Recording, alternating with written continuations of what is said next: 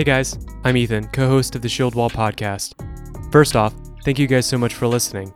I wanted to ask all of you who enjoy our content to subscribe and comment wherever you listen. Follow us on social media. We are on all major platforms. If you have any episode suggestions or questions, definitely shoot us an email at shieldwallministries@gmail.com. Welcome to the Shield Wall podcast, where tempered men are formed.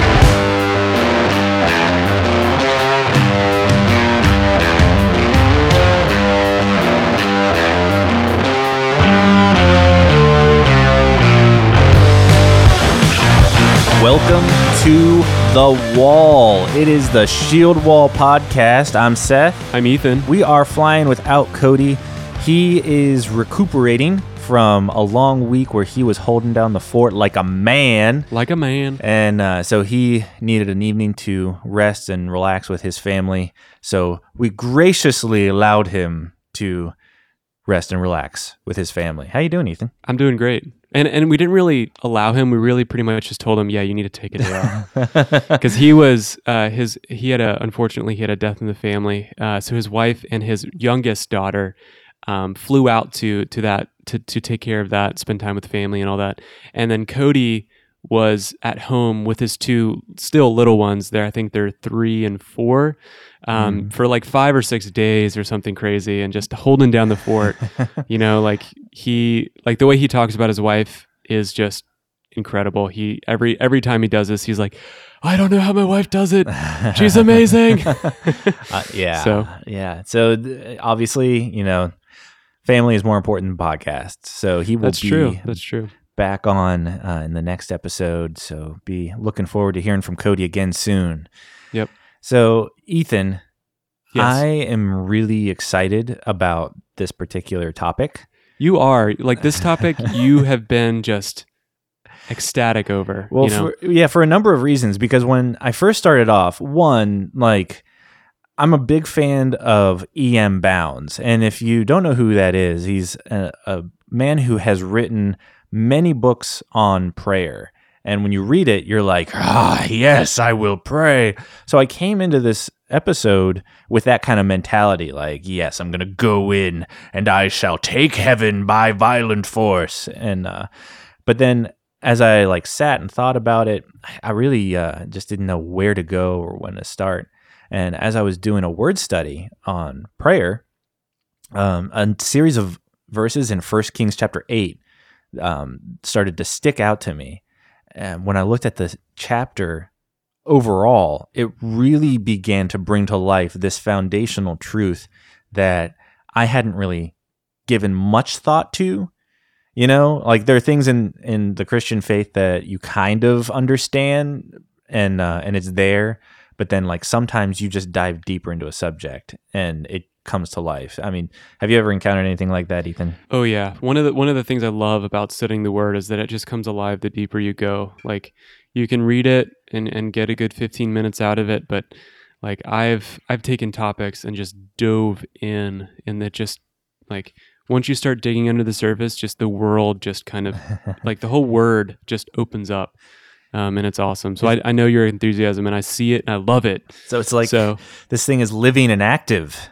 It's sharper than any two-edged sword. Absolutely. So what we're going to do, we're going to go to the Old Testament, and we're going to be revolving around a passage in 1 Kings. And this is 1 Kings chapter 8. And what is occurring in 1 Kings chapter 8 is the dedication of the temple. I'm not going to read the whole thing. This thing's like 50 verses. But if you're listening, go back and read this, because this is pivotal. It's foundational. If you don't mind, Ethan, I'm going to read 1 Kings chapter 8, verses 27 through 30. I encourage it. And here we go. But will God indeed dwell on the earth? Behold, heaven and the highest heaven cannot contain you. How much less this house that I have built? Yet have regard to the prayer of your servant and to his plea, O Lord my God, listening to the cry and to the prayer that your servant prays before you this day, that your eyes may be open night and day toward this house, the place of which you have said, my name shall be there, that you may listen to the prayer that your servant offers toward this place. And listen to the plea of your servant and of your people Israel when they pray toward this place. And listen in heaven your dwelling place, and when you hear, forgive. Dude. Yes. Yeah. So much has already occurred prior to these verses. So let me do you mind if I just kind of like give a little bit of a summary real quick? Please, yeah, go ahead. So what's happened is that Solomon has built this temple to the Lord, and this is the dedication of it. So what has happened prior to this is that he's ordered the priests to bring in the Ark of the Covenant, and they placed it behind the curtain in the Holy of Holies, and they placed it underneath the mercy seat. And the mercy seat, that's the thing that a lot of people recognize on the Ark of the Covenant. That's the cherubim that rest on top. And when God gave Moses the instructions to build the mercy seat, he said that I will come and reside and meet with you in between the cherubim on the mercy seat. So when they place this in there and they move out of the Holy of Holies, it says that the Spirit of the Lord filled the temple. The glory of the Lord filled it as if like smoke. And when the priest came out of the holy place, a cloud filled the house of the Lord so that the priest could not stand to minister because of the cloud, for the glory of the Lord filled the house of the Lord. The temple was the culmination of one of God's promises to David. It was the place to worship. So, Ethan, I'm going to ask you to go to 2 Samuel 7. Can you turn there real quick? Yep, or absolutely. Type there real quick? Type there. Because this promise, this is known as the Davidic covenant, and this is very key to what we're going to be talking about, to understanding the importance of this temple. Let me know when you're there, sir. All right, I am here. I'm going to back up to verse 10 to kind of get a full sentence. Yeah, absolutely. So this is 2 Samuel 7, 10 through 16. I will also appoint a place for my people Israel, and will plant them that they may live in their own place and not be disturbed again, nor will the wicked afflict them any more as formerly. Even from the day that I commanded judges to be over my people Israel, and I will give you rest from all your enemies. The Lord also declares to you that the Lord will make a house for you. When your days are complete and you lie down with the fathers, I will rise up your descendants after you, who will come forth from you, and I will establish his kingdom. He shall build a house for my name, and I will establish the throne of his kingdom forever. I will be a father to him, and he will be a son to me. When he commits iniquity, I will correct him with the rod of men and the strokes of the sons of men. But my loving kindness shall not depart from him, as I took it away from Saul, whom I removed from before you. Your house and your kingdom shall endure forever. Geez, I can't read. Shall endure before me forever. Okay. A little bit rough, but I got through it. It's fantastic because there's turn up my font size a little bit. Can't see from here. They say it's better for your eyesight. At least Hallmark Home and Family tells me that. So what is occurring here is fantastic because God is giving David a promise about his throne being established forever, his kingdom being established forever. Not just his, but his sons, his descendants. We see this occurring through Solomon, but this is also foretelling about the kingdom of Christ, who is the son of David, right? Yep, which you can read about in Matthew 1. There's the whole genealogy of Jesus from David to Jesus. Yeah. So if you have any questions about that, check it out. It's just all laid out there. Because it's all very pivotal to this. And so prior to this temple being built, Ethan, where did the worship take place for the Israelites? It was in the wherever the tabernacle was. Yeah. Because, I mean, it depends on what area you're talking about. Mm-hmm. If you're talking about pre-Solomon building the permanent temple, it was in a tent, which was like when you think tabernacle is a tent. Yeah. So it was in a tent, and wherever the Israelites would move, they would move this tent with them, and it would kind of be the central. It was like the central thing for Israel. Yeah. Like the Ark of the Covenant was the thing for Israel. Like it was so pivotal to their life that it was really the center of their culture, center of their obviously their worship of God, and it was like center in their camp as well. So. Mm-hmm. Yeah, and they misunderstood it at some point. They just thought that like having the ark was their power, and their arrogance, even though they weren't worshiping God, got the best of them. And you can read all about that in 1 Samuel. And at some point, the tabernacle came to rest in an area. Once Israel was established, once King Saul, King David came in, they established the permanency of Israel in the land, then that tabernacle didn't really move around. Right.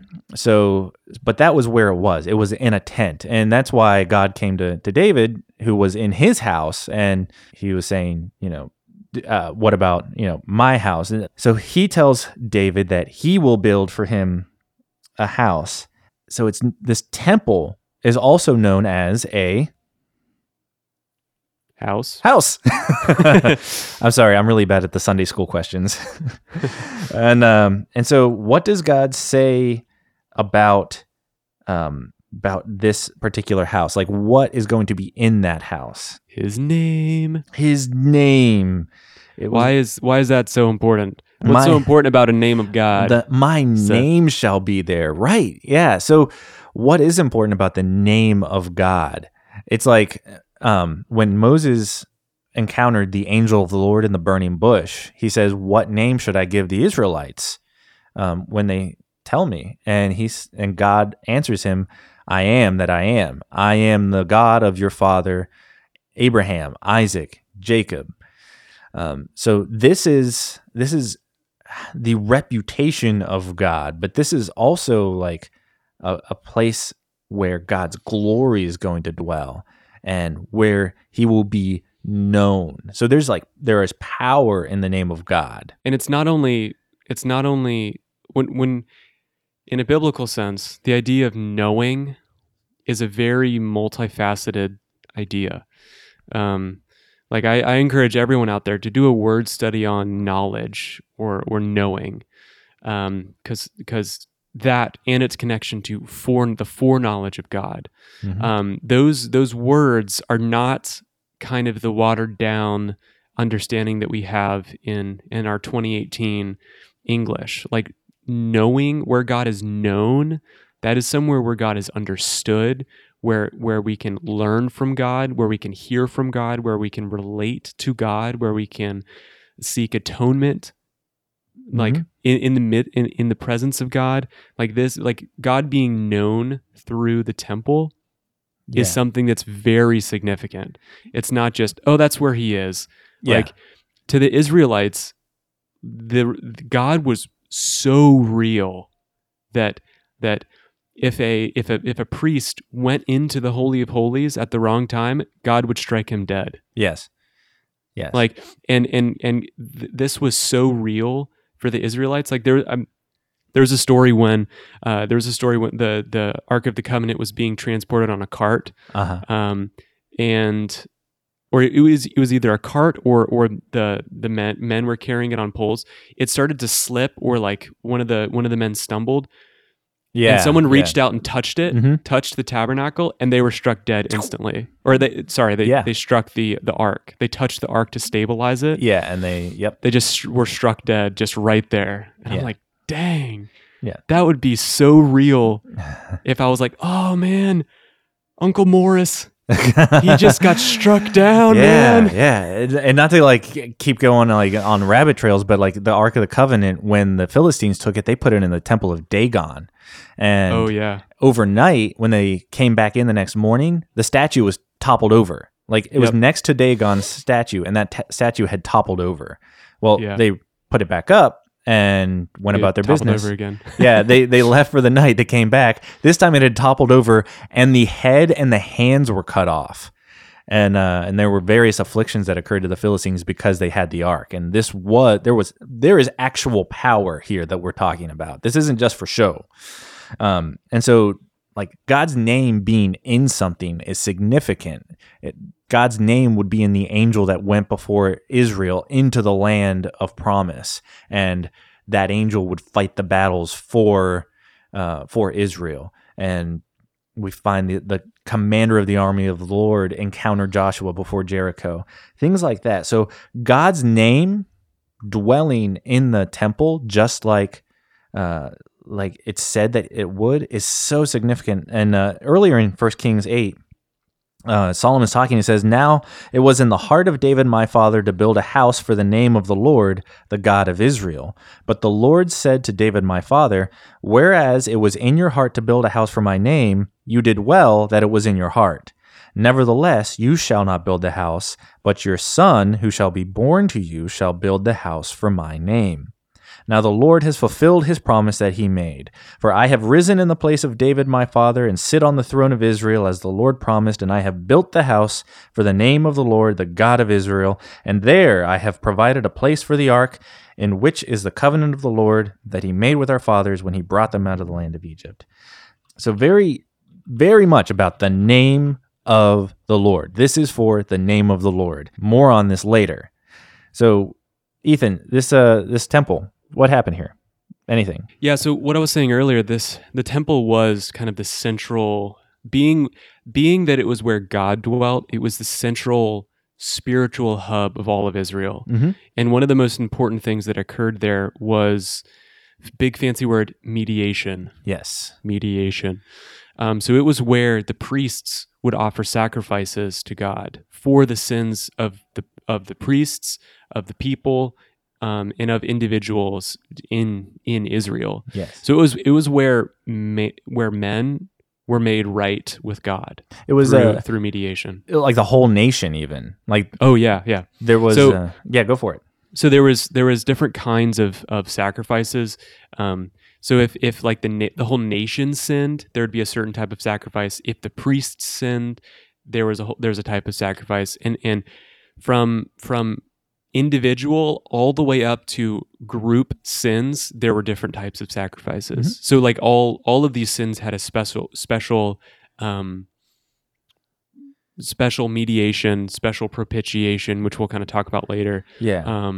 They had a protocol for each. Mm-hmm. And this was administered by the priests. This mediation that you're talking about, and if you're listening and you're like, okay, what about prayer? We're getting there. You gotta build the foundation before you can have a house. That's right. So there are other instances, many instances throughout Scripture about mediators between God and mankind. Ethan, do you know, other than like the high priests, can you name any? Well, what is a mediator? First of all, so a mediator is one who intervenes between two parties, either in order to make or restore peace or friendship. It is a form of compact or a form of contract, or for ratifying a covenant. It is a medium of communication or an arbiter. So there's a lot of information there. So the different types arbiter sounds like something from a sci-fi novel. Yeah, exactly. The orbiter, get to the orbiter now. So priests, judges, and prophets were all different types of mediators, and so are apostles. Mm-hmm. So these are priests would advocate on behalf of people. Judges would bring the word of God in like for the sake of either judgment or repentance. Prophets would be a mouthpiece of God, and apostles were sent to do the work of God. So all of these different roles in Scripture, both Old Covenant and New Covenant, they were different types of mediators as far as their roles are concerned. And individuals in specific, we have Abraham, who interceded on behalf of Sodom and Gomorrah as God came and met him under the trees in Mamre. And there's that whole exchange. Abraham was interceding as a mediator between God and man, as a father of promise. And then you also have Moses. Moses was a mediator between God and man, as a servant to God. In some cases, like even speaking as if God was speaking himself. I mean, the idea of like, thus saith the Lord. Right. Like theanustos is like the Greek, I believe it's the Greek equivalent of that. It's these people were speaking the literal words given to them by God. Mm-hmm. And I mean, Paul did that obviously throughout his epistles. all throughout. I mean, that's what his epistles are. They're the words of God. The disciples as well. It's a big responsibility to be a mediator, and obviously all of these people were sinful. Priests, judges, prophets, apostles. Like all of these were imperfect mediators, which is important to note. Yes. Because a lot of times we like to raise these figures as something more than they are, and their role is actually to point to something greater. Right on that note, like going back to the passage, 1 Kings chapter 8, Solomon here is functioning as a mediator between God and man as he is dedicating this temple. And in this case, he's not a priest, but he is functioning as a king and as a son of promise. So this is the promised son to David. He is the promised king that would build the house, and he built the house as a son, and so he's presiding over these proceedings with authority. He is, at this point in time, functioning as a type of the final mediator between us and God, Jesus Christ. Ethan, can you read 1 Timothy chapter 2, verse 7? Absolutely. For there is one God, and there is one mediator between God and men, the man Christ Jesus, who gave himself as a ransom for all. Can you hit the next one for me? Yep. Hebrews 9:15. Therefore, he is the mediator of a new covenant, so that those who are called may receive the promised eternal inheritance, since a death has occurred that redeems them from the transgressions committed under the first covenant. Okay, so here we are in 1 Kings chapter 8, and we see this picture of Solomon as a mediator. But us as individuals function in a world that is in the new covenant where we have Jesus Christ as a mediator between God and man. And there are so many promises God gives us through Solomon's presiding over this dedication of the temple. But when you see him functioning as a type of Christ, then we have to start looking at Christ. So let's look at this idea. So how does Jesus talk about the temple? Because Jesus existed when the temple existed. So how does Jesus talk about the temple? Yeah, he talks about it in John 2:19. Jesus answered them, "Destroy this temple, and in 3 days I will raise it up." Okay. So here Jesus is talking about himself as a type of temple. Right. So that's really interesting when we'll dive into a little bit more here. But Christ was talking about himself as a temple. So if we go back, so that was John 2:19. If we go earlier in John 1:14, it says, "And the Word became flesh and dwelt among us.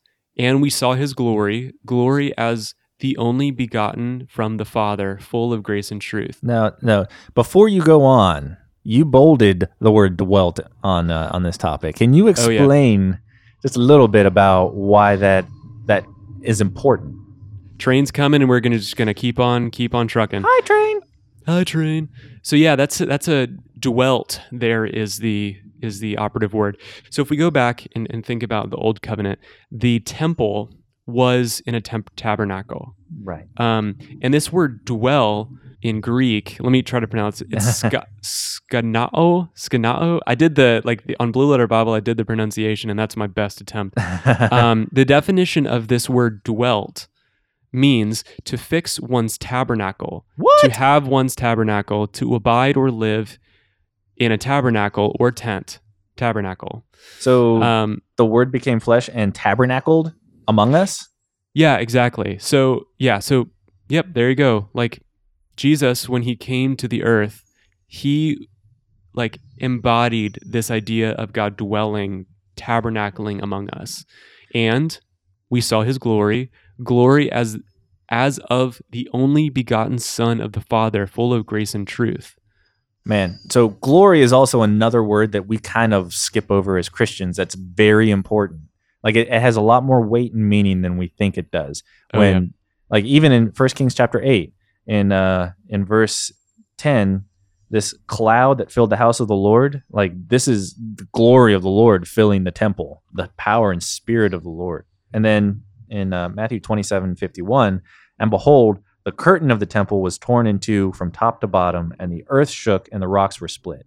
Now we're going to get to this in a second. This is at the time of Jesus' crucifixion. This is like really, really key to this whole idea. So, but here I'm gonna have a little bit of fun. Do you mind? All right. Okay, so Ethan, I'll humor you.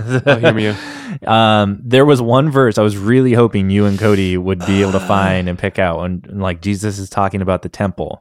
I blame Cody since he didn't add. He didn't have time to add anything. any epiphanies? Has the Spirit led you to this verse? No, like I looked, I did so many Google searches. I did like verse Jesus house, verse Jesus tabernacle, verse Jesus this, verse Jesus that. So and I just couldn't find it. So the one thing that a lot of people like to talk about is Jesus turning over the tables in the temple, right? And what does he say when he turns over the moneylenders' tables? You will not make my Father's house into a house of mockers or a den of mockers. You have made my Father's house into a den of thieves. Oh, den of thieves. Yep. There. But he goes on. I feel like that. Like I read that several times as I was going. I really did, and it just didn't like jump out at me. What's the reference again? So this is in all three of the Gospels, and I think it's Mark. Is it Mark 11? Oh yeah, Mark 11, 15 through 19. Do you want me to just read it real quick? Yeah, sure. 15 through 19. My font size is a little bit bigger here, so hopefully I don't mess this up. And they came to Jerusalem, and he entered the temple and began to drive out those who sold and those who bought in the temple. And he overturned the tables of the money changers and the seats of those who sold pigeons. And he would not allow anyone to carry anything through the temple. And he was teaching them and saying to them, "Is it is not written, my house shall be called a house of prayer for all nations, but you have made it a den of robbers." And the chief priests and the scribes heard it and were seeking a way to destroy him. They feared him because all the crowd was astonished at his teaching. And when evening came, they went out of the city. So, a house of prayer for all nations. My Father's house will be a house of prayer for all nations. And I when you just skimmed right over it. When you look at 1 Kings chapter 8, the dedication is all about what happens when someone prays towards the temple, towards the place where the name of the Lord dwelt. And this is actually Jesus is referring back to Isaiah chapter 56. And in the ESV, it has a heading, Salvation for Foreigners. And I won't read the whole thing, but I will get you to where Jesus is quoting. And this starts in verse 6. And the foreigners who join themselves to the Lord to minister to him, to love the name of the Lord, name of the Lord, Lord, name of the Lord, just throwing that out there, buzzwords, should pique your interest. To love the name of the Lord and to be his servants, everyone who keeps the Sabbath and does not profane it and holds fast my covenant, these I will bring to my holy mountain and make them joyful in my house of prayer. Their burnt offerings and their sacrifices will be accepted on my altar, for my house shall be called a house of prayer for all peoples. The Lord God, who gathers the outcasts of Israel, declares, I will gather yet others to him besides those already gathered. This was a huge deal. Yes. So that reminds me back in Genesis 17, verse 5 and 6. It says, no longer shall your name be Abraham, but your name... No longer shall your name be called Abram, but your name shall be called Abraham, for I have made you a father of a multitude of nations. I will make you exceedingly fruitful, and I will make you into nations, and kings shall come from you. So like this idea is that God is opening up his kingdom to all nations, which was very foreign. Like if you are not like savvy with it and you're not reading and paying attention to the Old Testament, you miss it. And a lot of Jews really did, which is why the disciples were beheaded and crucified and drawn and quartered and all that. Right. This was something that was hidden from a lot of people. So, and Paul even talks about that. He talks about that in, if I remember correctly, it's Ephesians 3, like the mystery of the gospel revealed, that it's intended for all nations, Jews and Gentiles. Now- and this was prophesied all the way back in Genesis 17. You're really excited. Oh yeah, I'm really excited. So, man. but we need to keep going about the temple now. Okay. So Back on track. John chapter 4, we have this exchange between Jesus and a Samaritan woman. And Jesus said to her, "Woman, believe me, the hour is coming when neither on this mountain nor in Jerusalem will you worship the Father. You worship what you do not know. We worship what we know, for salvation is from the Jews. But the hour is coming and is now here when the true worshipers will worship the Father in spirit and truth, for the Father is seeking such people to worship him. God is spirit, and those who worship him must worship him in spirit and in truth." So the temple, the location of the temple is now going to be obsolete. It doesn't matter whether there's a temple in Samaria or a temple in Jerusalem. Jesus is saying that there is something different going to happen, and that difference is going to be, it begins right now. People are going to worship God in spirit and in truth. Even Solomon recognizes this when he says, "But will God indeed dwell on the earth? Behold, heaven and the highest heaven cannot contain you. How much less this house that I have built?" So he's setting everybody up for this truth, this extra spiritual truth that they are going to be astounded by. Talking about the torn curtain in Matthew 27, can you go to Hebrews 10, 19 through 22, please?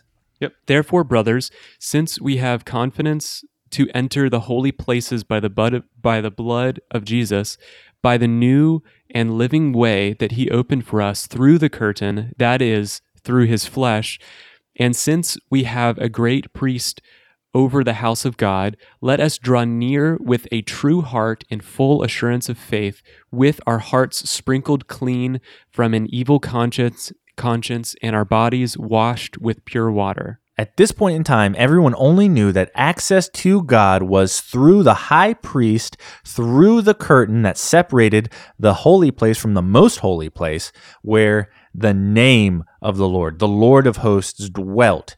And they only had access through a high priest. But now this is saying that we have what?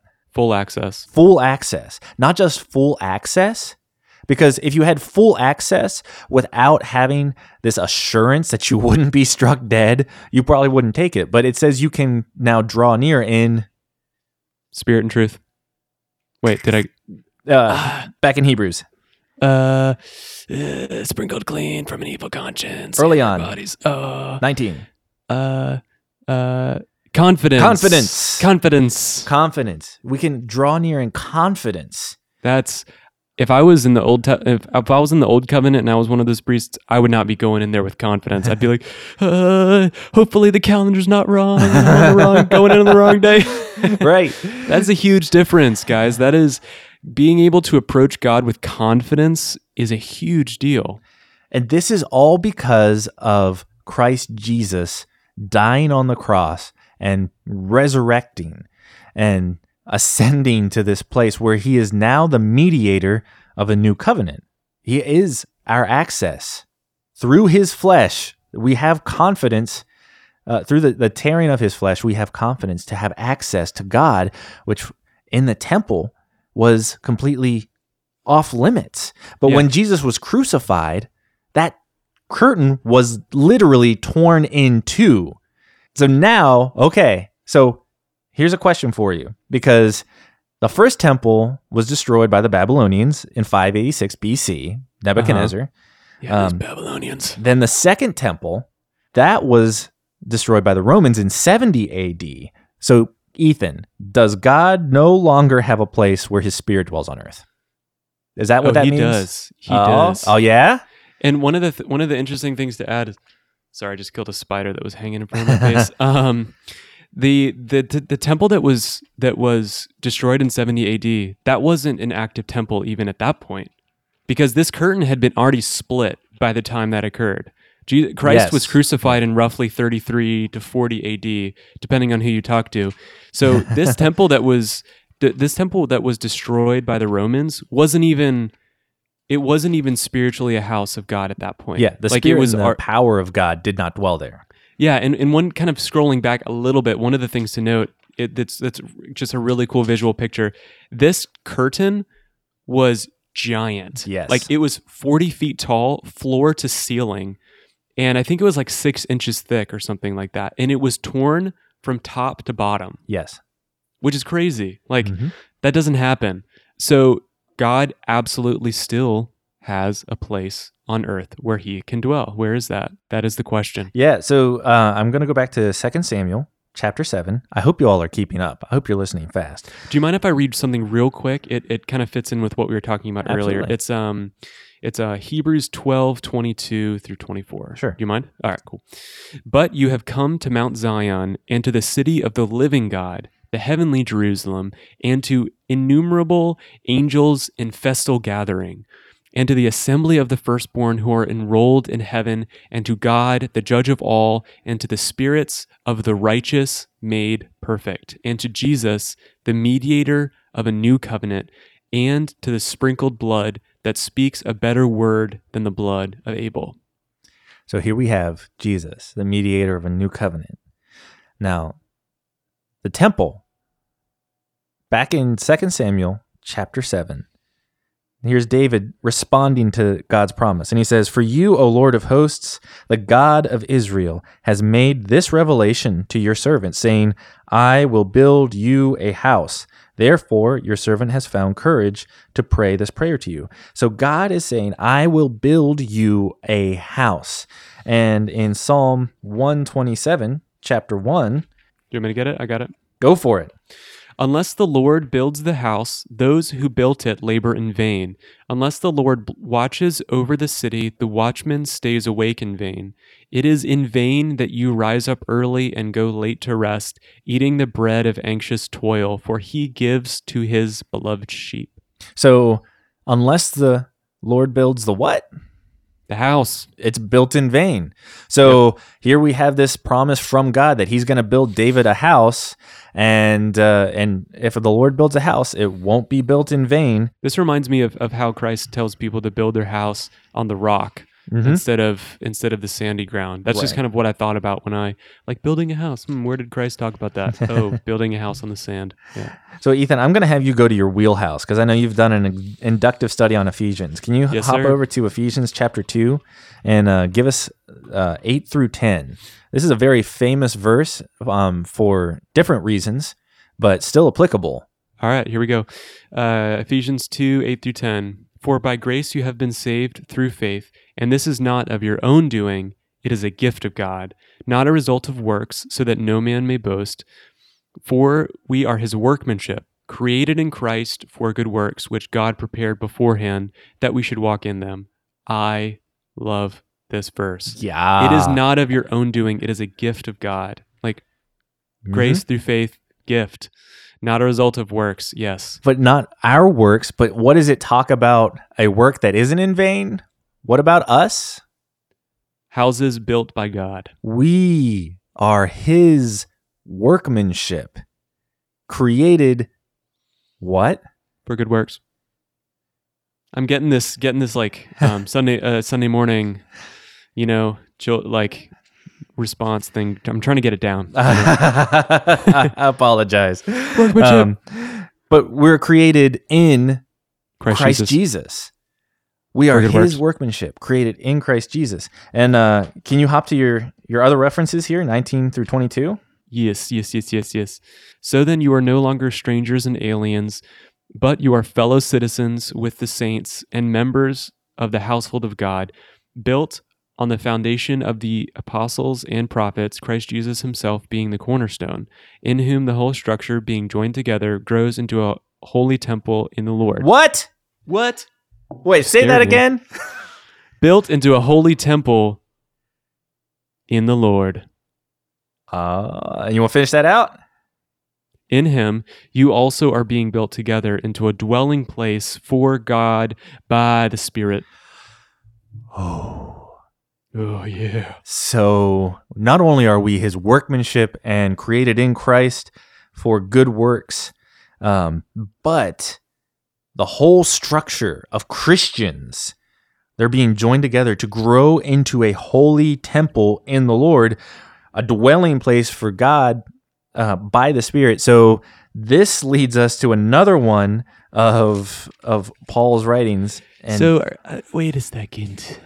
Are you telling me that Christ, when he died on the cross, split the curtain, are you telling me that the temple went from being a house of God physically on the earth to a house of God in us?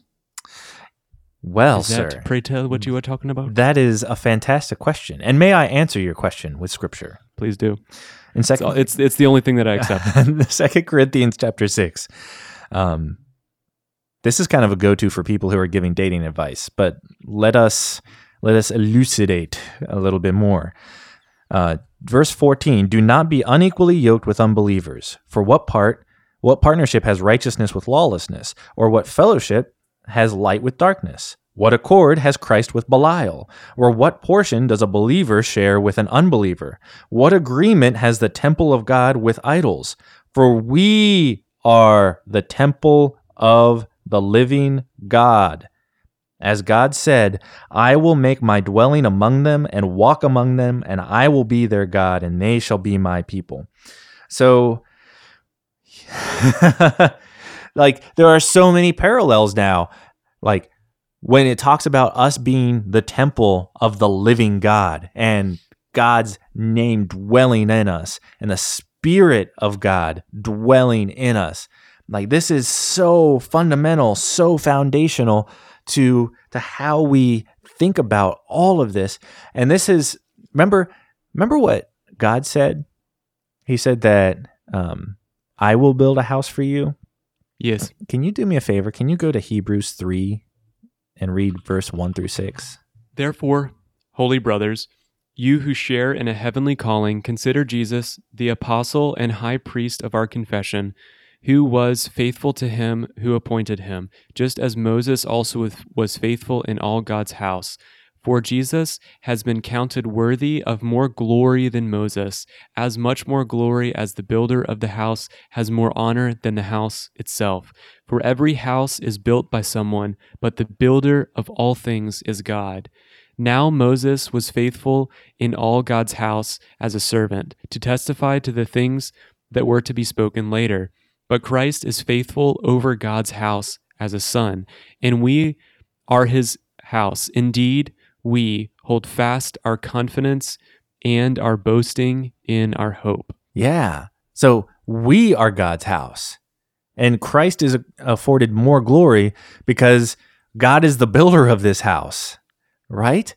So you're starting to see the culmination, like this visual, this huge temple, which was glorious and beautiful. And yet, God's purpose wasn't just to have a temple. God's purpose was for mankind to have that intimate association with God, that relationship with God that only a high priest really could facilitate, and people would stand at a distance. But now, God isn't just dwelling behind the curtain in the holiest of holies. The Spirit of Christ, Spirit of God, which rose Christ from the dead, now dwells in us who believe that Jesus Christ is Lord. So now, with that in mind, knowing that you are a Christian, you have the Holy Spirit indwelling within you, how can we worship and pray now? Let me start this off. Ethan, Yes. was the temple that Solomon built worth anything prior to the Spirit of God filling it? No. I mean, it was just a building. Yes. It was just kind of a husk. It was beautiful, right? Yeah, it was beautiful. It had gold. I think it had like gold on the walls and Yeah. lampstands and Oh, it was probably fantastic. floral wallpaper. I mean, probably not that, but probably lots of ornate things. But I mean, at the end of the day, to God, that stuff isn't really worth anything. It only became a valuable temple when the Spirit of the living God dwelt there. The name of God dwelt there. Because originally it wasn't even a building. It was just a tent. Right. Like it was a tent with the Ark of the Covenant in it. Like that was it. Like it was such a humble thing. There are many beautiful temples that have been made throughout history to gods, deities, so-called gods, so-called deities that are worthless because the spirit of the living God never dwelt there. Now, for you and I, prior to the spirit indwelling us, what state are we? We're nothing of value, and I'm not saying that as a like condemnation of people, because all people have value because they're all made in the image of God, but their actions, their state is the state of spiritual deadness. Right. Like they're dry bones. Tombs. Tombs, exactly. And Christ died for people while they were still in that state. Yes. But until they come to a knowledge of Christ, until they are made new, given new life, regenerated, as some people call it, they are just a tent. Right. They don't have the Spirit of God in them. And so when we believe in Christ Jesus, that he is Lord, that God raised him from the dead, and we are saved, and the Spirit regenerates us and fills us, then we have this new appreciation, this new ability to be able to worship and pray in a new way. What does Jesus tell us about asking God about things? Well, he says we can come to him in confidence. Yes. And in full assurance. And so prior to Christ, he said, "You have asked nothing in my name." But he says, "Now ask in my name. Whatever you ask in my name, this I will do, that the Father may be glorified in the Son. If you ask me anything in my name, I will do it." In John 16:24, he says, "Until now you have asked nothing in my name. Ask, and you will receive, that your joy may be full." So Jesus talking about us asking in his name. Well, why? Why is that important? Because Christ is our mediator. If we don't use our mediator, we don't have a way to get to God that makes us right. Mm-hmm. Like the reason why Christians are made right in the eyes of God is because of Christ. We are, like, the idea of imputed righteousness, the idea there is that Christ's perfection is put on us so that we can then go in confidence to God. Because without that, we are guilty. And asking something in Christ's name is kind of a way of grabbing hold of Christ's perfection, honoring Christ's perfection, and kind of saying, like, Lord, look at me through the lens of Christ. Like, right. that is kind of how I've always thought of it. Yeah. But also the name, right? Right. So Jesus is the visible image of the invisible God.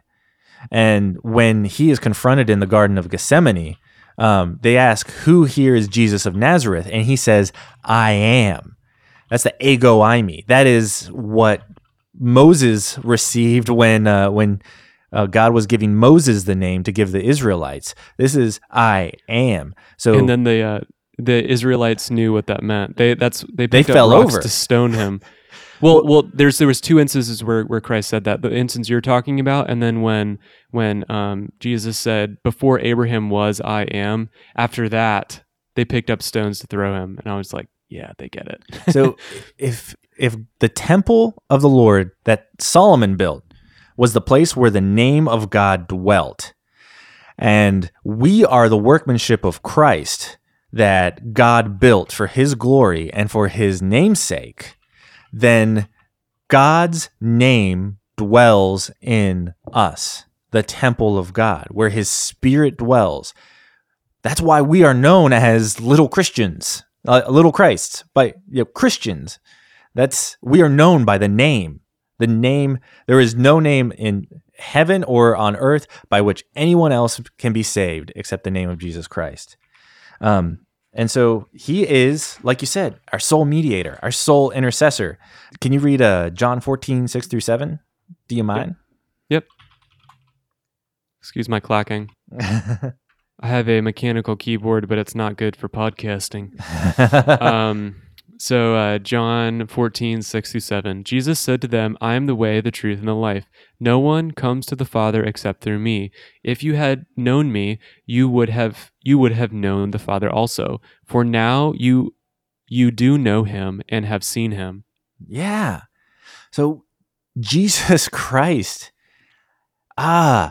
he is so awesome that he would show us the Father through himself, and that he would give us access, the way to the Father, the truth about the Father, the life that comes from the Father, and give us this name that is above every name, now dwells within us by the power of the Holy Spirit. I just wanted to kind of reference one of our previous episodes. We did an episode on the Trinity way back when, and if you guys have know a lot of, if you have a lot of Mormon friends or a lot of Jehovah's Witness friends or Muslim friends or anything like that, I recommend you guys go back and listen to our Trinity episode.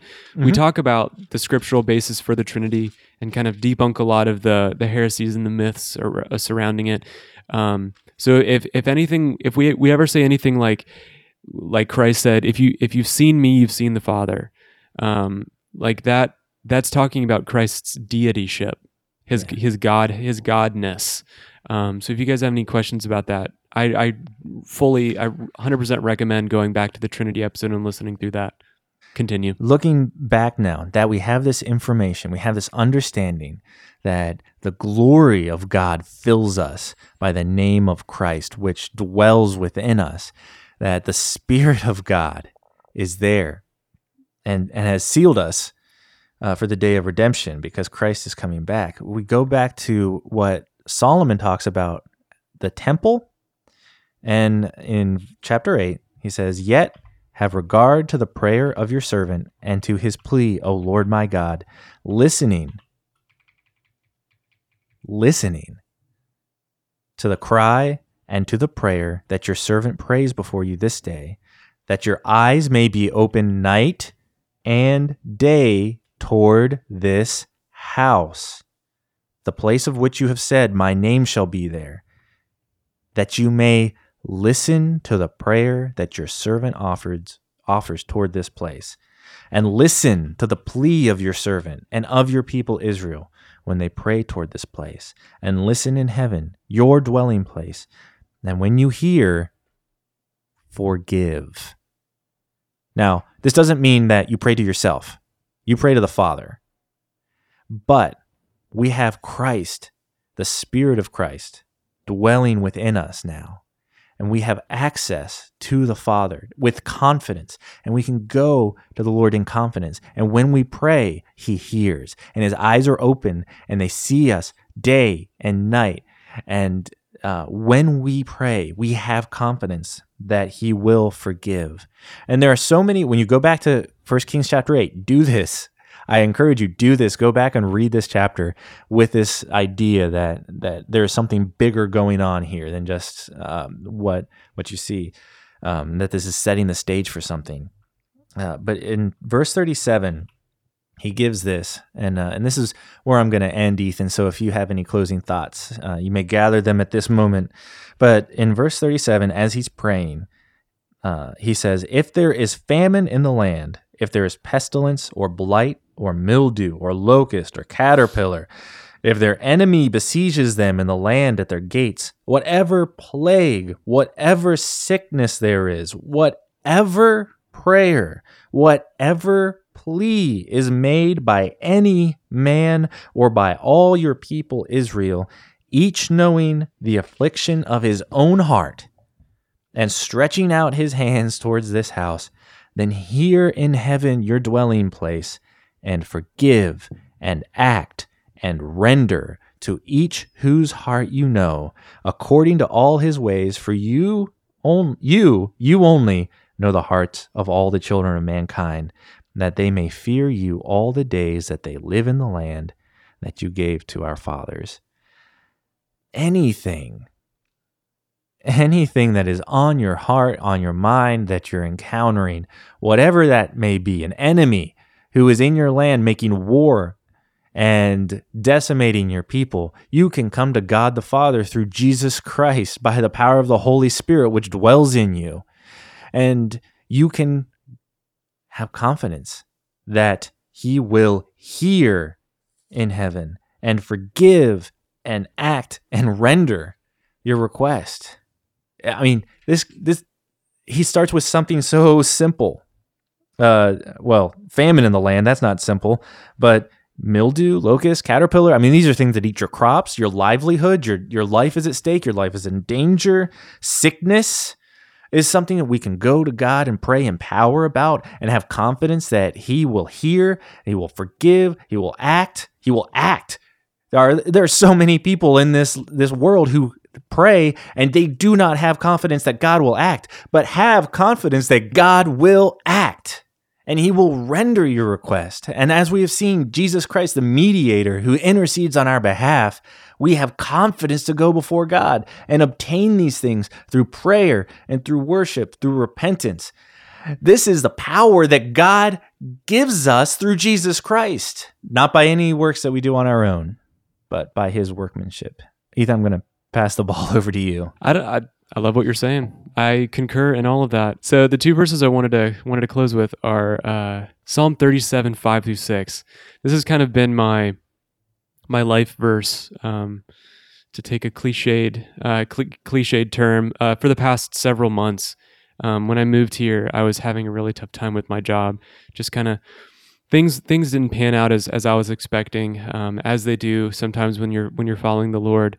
And this was my verse. It says, "Commit your way to the Lord, trust in Him, and He will act. He will bring forth your righteousness as the light, and give your justice as the noonday." I like that because it's instructing us to act in the way that we are to trust in Him. And it quickly follows up by saying that God will act as well. Yes. That is encouraging to me. Like, I feel like a lot of Christians kind of go about their life doing a bunch of things and not really expecting God to act.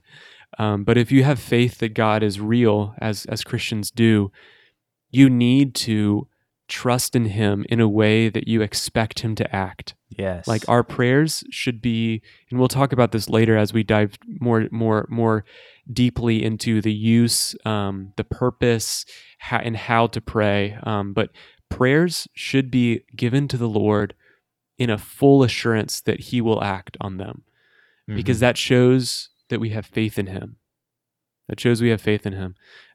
So I also wanted to read Psalm 145, 18-20. It says, "The Lord is near to all who call on Him, to all who call on Him in truth. He fulfills the desires of those who fear Him. He also hears their cry and saves them.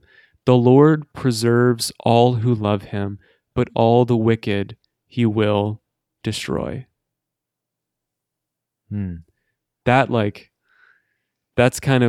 That brings up a lot of feelings in me when I read that. Yeah. Like, I don't want to be in that last category. Like, I don't want to be in the wicked that God will destroy. And I know I'm not, because I'm saved, and I know that salvation is a gift of God that is never removed. But call on the Lord in truth. Like, call on Him, pray to Him with full assurance that He will act. Because if you don't do that, then you're not praying in faith. You're not praying in truth. Amen. Well, Ethan? Yes, Mr. Dean? This has been a lot of fun. This has been a lot of fun. Do you need to soak up some saliva off your microphone? Are you good over there? I'm okay. Are sparks flying yet? But hey, this has actually been kind of like an experiment on how we prepare these episodes and these outlines. It was a struggle for me because I was very vague, and I was trusting that the Lord would lead Ethan and Cody in the same way that He led me, and it actually ended up being awesome. Like, seeing Ethan flesh all these things out in his own study as well. So I hope it was beneficial to you, sir. It was definitely beneficial. I enjoyed it a lot. I think we will have to do a part 2. Yeah. Maybe unofficially, because I think there is so much more to flesh out in the area of prayer. Like I was reading John Calvin's chapter on prayer in his Institutes, and it was talking about Daniel and Isaiah and David, how they prayed. And I would love, you guys should look forward to this. We want to do an episode where we kind of step through their prayers and kind of piece apart what they do so well. So be looking forward to that. Be looking out for another follow-up to this. In the meantime, hold the line. Hold the line. Thank you for listening to the Shield Wall Podcast. Our goal is to glorify Christ and strengthen the hearts of men. We've got more episodes on the way, so if you liked what you heard, subscribe and share. For more info and articles, visit our website, shieldwalldiscipleship.org. You can also find us on Twitter, Instagram, and Facebook. Just search for Shield Wall Discipleship. Thanks again, and until next time, hold the line.